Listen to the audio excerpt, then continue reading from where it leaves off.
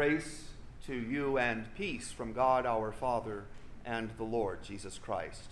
Amen. Dear friends, our newest worship book, the cranberry-colored Evangelical Lutheran Worship, has pretty much eliminated the specialized use of the word saint. Back in the Green Book days, when I was a boy, a preacher would say, "The Holy Gospel according to St. John, the 14th chapter." Now it's the Holy Gospel according to John. We dropped the title, saint. And then where the Green Book would have called today St. Thomas, Apostle, the Cranberry Book calls it Thomas, Apostle. The specialized use of the word saint has been eliminated. The principal reason for this is that we teach that all Christians are saints. There's not a special class of Christians. Basically, in the Bible, it's Paul who uses the word saint, and he uses it to describe everybody. Greet all the saints, he'll write at the end of one of his letters, which is his way of saying, say hi to everybody. Greet all the saints. In fact, Paul, in all those letters, never uses the word Christian. The people we call Christian are the people he calls saints. So we're all saints, and our new worship book is militant about that. But I'm not. I'm not going back to Angleton, Texas, to the first church I pastored, and tell all the saints at St. John Lutheran Church that they need to call themselves John Lutheran Church.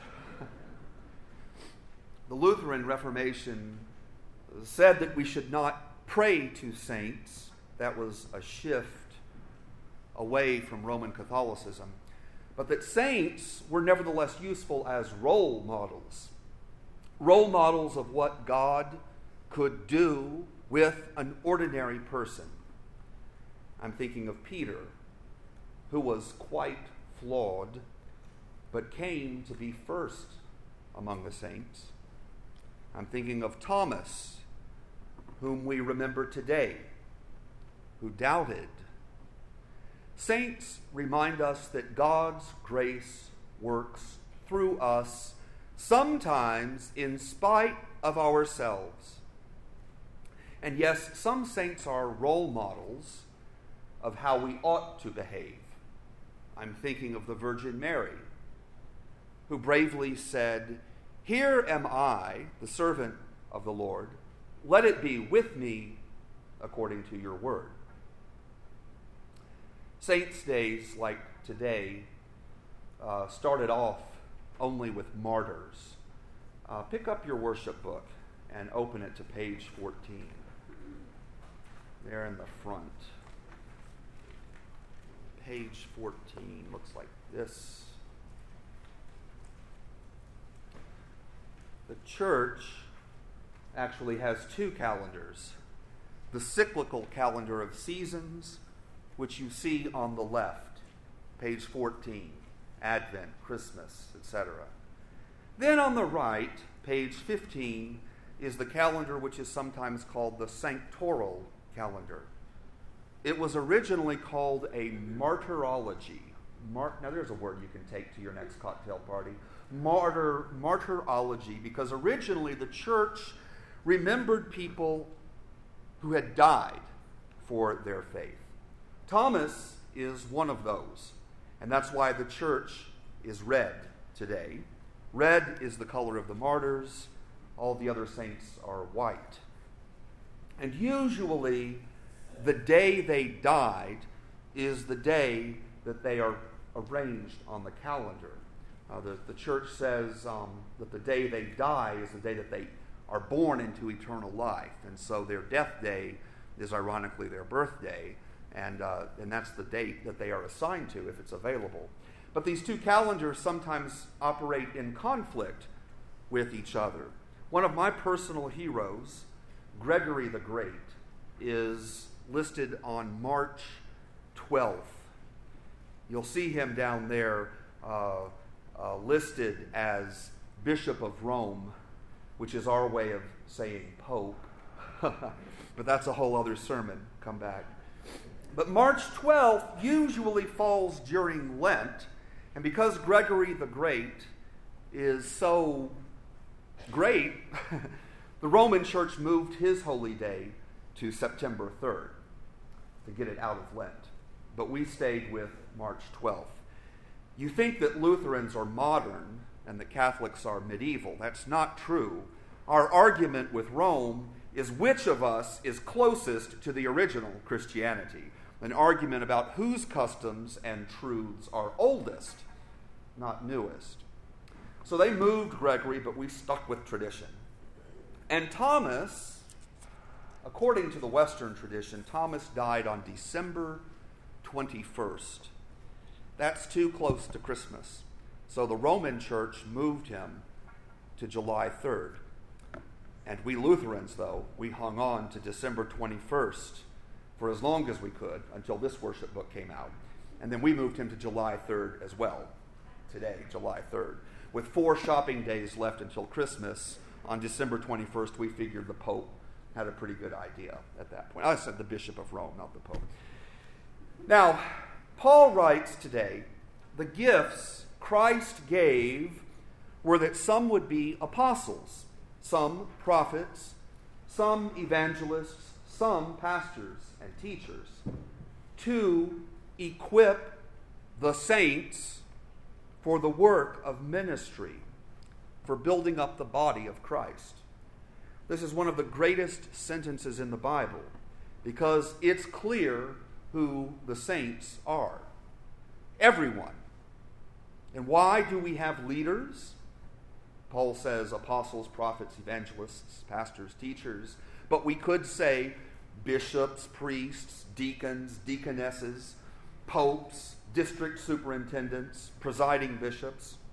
Why do we have them? To equip the saints for the work of ministry, for building up the body of Christ. So we don't look at them and say, oh, he's a super Christian. I'll never be like him, so I'm just going to sit it out and let him be a good Christian. We don't leave the mission and the ministry to the leaders. On the contrary, the leaders equip us to do the mission and the ministry. One of our pastors in Michigan took the sign on his door off, the sign that says Pastor's Study. And he put up a sign that says Equipment Room. Equipment Room, because his job, according to that verse of the Bible that Kay read, his job is to equip the saints. Thomas is sometimes called Doubting Thomas. He doubts, but then he believes, so it may not be fair to call him Doubting Thomas. I say, but that's why we love him. We love him because he doubts. But you know who I love even more this morning? Is Gideon, the guy in the first reading. Did you listen to that reading? I mean, it's humorous. He asks God to perform a miracle. He gets up in the morning, and God has performed that miracle. And that's the moment when Gideon says, maybe that's just a coincidence. So God, could you do it again? And God does it again. That's a guy I can identify with. But in the New Testament, we have Thomas, and we love him. All of us who have doubts from time to time love him. I sometimes call him literal Thomas because he focuses upon literal reality and occasionally misses spiritual truth, which is true of so many of us. In today's gospel, Jesus says to Thomas, "If you know me, you will know my Father also. From now on, you do know him, and you have seen him." This is the great central truth that Martin Luther latched onto. All you can ever know about God, all you ever need to know about God, is in Jesus Christ. All other talk about God is speculation and foolishness.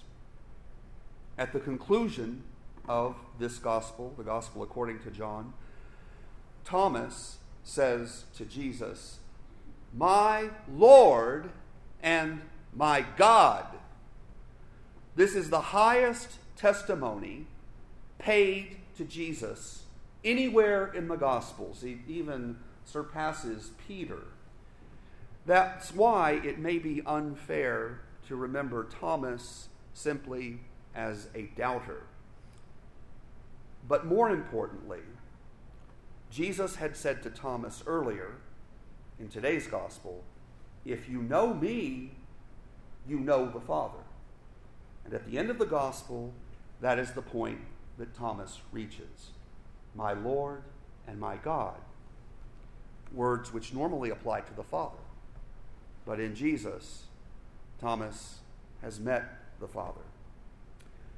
The inspiration of Thomas and Gideon may be for all of us who are Christians, yet we who still have questions, doubts, and fears. Thomas, after all, was already one of the 12.